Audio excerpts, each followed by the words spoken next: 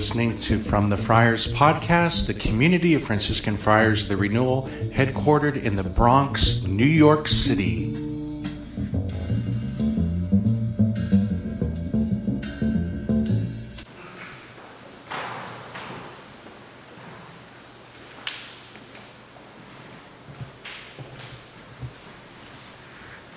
Well, my brothers, may the Lord give you his peace.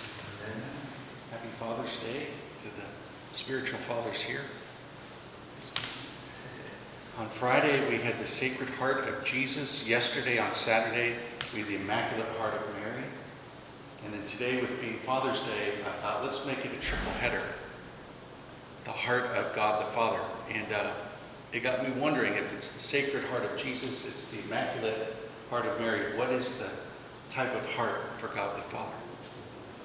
What kind of father is he? What the suggestions from the flock? Pretty good father. Pretty good father, the pretty good heart of God.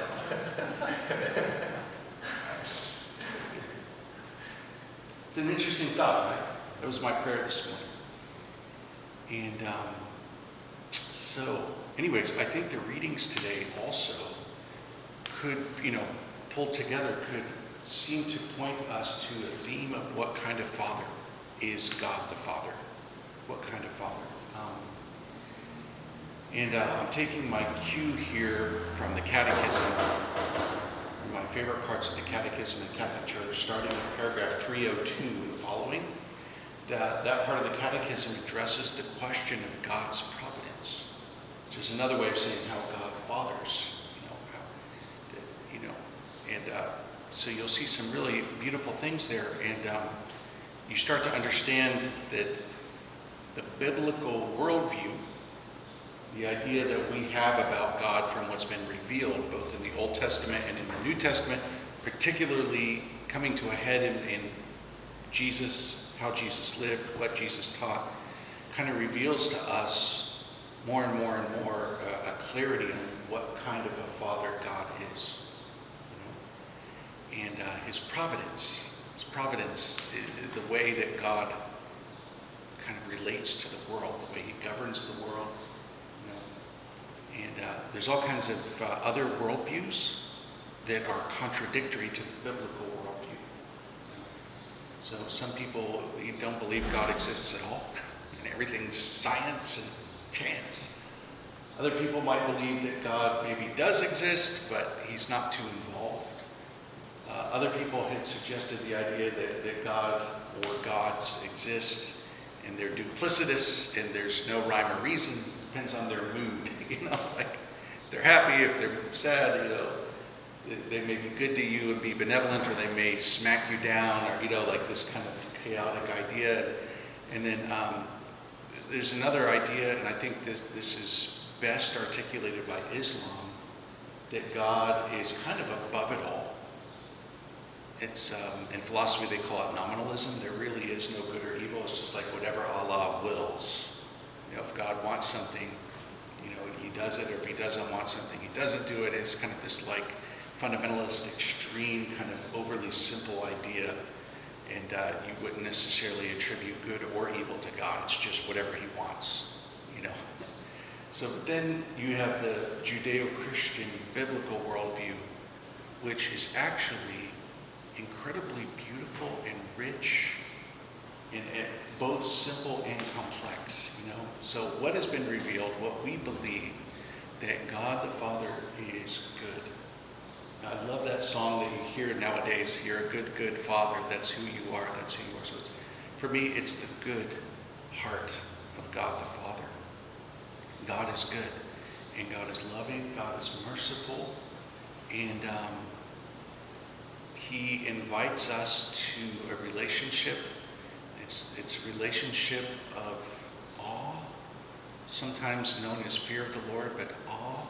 It's a relationship of trust. It's a relationship of confidence. And how many passages in the teachings of Jesus unfold this teaching? So think of that. So many moments where Jesus tells us what God the Father is like. And today's gospel confirms what we hear Jesus say in so many other places. that God sees everything, and that we have great value.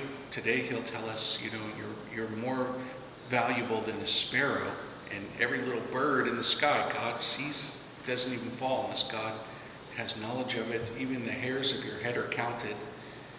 Somebody who knows how many hairs are on your head is somebody who knows you really well. Somebody who's pulled out the magnifying glass. Like I go to the skin doctor for my checkup, he pulls out the magnifying glass, and the Father knows us really, really well. That's what Jesus is saying here, and he loves us, and he's inviting us to a relationship. And really, that is the good news. That is the gospel. That is the truth that's been revealed by Jesus himself. That he's a good Father, that he provides, that he loves us, he invites us to a relationship, and that he's compassionate, he's patient, he's merciful, he's caring, he provides. Give us this day our daily bread. All those, there's a whole, all those passages from the scriptures that you could pull together to say this is the image of God that's been revealed. It's the biblical worldview. And all of that is like, okay, so what do we do when let me put it this way. What do we do when reality comes crashing in, and there's a difficulty, there's a struggle, there's an experience of evil? And then on the level of experience, we have a moment where we the message you're telling me doesn't seem to be true. You're telling me God is loving, God is merciful, God provides. How do I reconcile that with my experience of suffering, my experience of evil? So another way of wording this, and I know you've heard me say this before, it's not like bad things always happen to bad people and good things happen to good people. If that was reality, then you'd say, of course, God punishes the evil and blesses the good. But the thing is that there are good and bad things that happen to bad people. There are good and bad things that happen to good people. And then when I think about that, I'm like, well, maybe there's no actually good people or bad people. There's just people who are mixtures of both, right? And then you have the teaching of Jesus, let the weeds and the wheat grow together, because only at the end of time, only at the harvest, God is the only one who's going to be able to sort this whole thing out, So there's no good or evil people here in this life. There's just people who are created by God in his image and likeness, and therefore on the level of being good, but then in the level of behavior and choices, we're a mixed bag. We all have good days and bad days. We all have days when it's a blessing and blah, blah, blah. And then, even the greatest of saints had to go to confession sometimes, right? So there's this mixture, and that also tells us something about what kind of a Father God is, right? God the Father did not create a world where he, forces everybody to be good. You could imagine the puppet master, the marionettes with the strings, right, and be kind of controlled. Or the idea of the robot who's programmed to do this. There's no merit there, right? So that you can't leave out the mystery of love, right? This God who is good is a God who is also love. And one of the key ingredients for the recipe of love is freedom. If there's no freedom, there's no authentic love. Right? You could program a computer to say, I love you. I love you. It doesn't really mean anything, if you're programmed and you have no choice. So there's an invitation to a relationship of freedom and love. And then the Catechism says an unintended effect of that would be the same freedom that gives us the ability to love is the same freedom that could be misused to not love. And that's the ultimate explanation where sometimes evil enters into the world, and yet God allows that. That's the kind of Father he is. God allows that. Now, I know we all have friends or people we work with who have families, and one of the biggest struggles a parent has is letting their children go to live their own lives, right? So when you're a loving parent, you have an intuition to protect and to shelter your children, right? Any parent, any father would want to, protect their children from getting hurt, But at some point when the children become adolescents and then become young adults, you need to let them go. And that means letting them make their own choices. That means letting them fall on their face. That means letting them make their mistakes. All of that stuff. And it's a pain for parents to see that because of their love for their child, But it's a deeper love to allow that, to allow people to struggle and so this is the kind of Father God is. He allows us to struggle. His grace doesn't take away our free will. You go to Mass, you receive Jesus in communion, you say prayers, you receive absolution, the sacraments, but you still struggle. Not one of us is perfect, until heaven. So that's the peace that the Bible reveals, and it's the peace that's so important to keep in mind.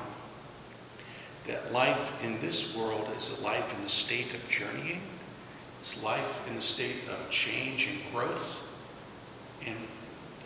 But that's going to be different from what waits for us on the other side. And the other side, the general judgment at the end of time, all is said and done, so to speak. And then in heaven, there will be this state of life that is perfect. There will be no evil. There will be no sickness. There will be no sorrow. There will be no tears. There will be no pain. There will be no suffering. There will be no sin. That's what awaits us, in the kingdom of our Father. But at the moment we're journeying towards that, this is a time of trial. This is a time of struggle. This is a time of falling and getting back up, But if we realize who God is, that he's good, that he's loving, that he's patient, that he's merciful, that he's compassionate, that he gives us and then respects our freedom as a gift. It's how we kind of image him. This gift that allows us to be loving. That gives us so much confidence. And it's that context where Jesus can tell us, don't be afraid. If we could live life so differently from people who don't have faith, don't be afraid. Don't fear those who could hurt or kill the body. Because there's more to life than just the body, right? Earlier in Matthew, he'll say, don't be worried about what you're going to wear or eat or drink or, all of, because God is good. Because he's a loving, providential Father, he will, lead us and guide us. He'll provide for what we need. And it's beautiful, huh? What a beautiful worldview. What a beautiful image of God. This loving heart, good, loving heart of God the Father. How beautiful we could trust him, and that he is trustworthy. He is trustworthy. So on this Father's Day, we give thanks. There is no feast of God the Father on the calendar. Maybe today could kind of be that. God is good, and we can trust him. We love him.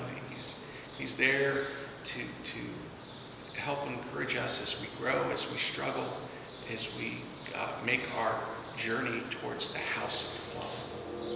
That's what this life is about. We're making our journey, this pilgrimage to the house of our true homeland, our true citizenship in that city above, the New Jerusalem, the house of the Father. And as we make our way, let's bring everyone with us. Huh? Let's bring everyone with us. That's our goal. And we give thanks this day. Amen. God bless you.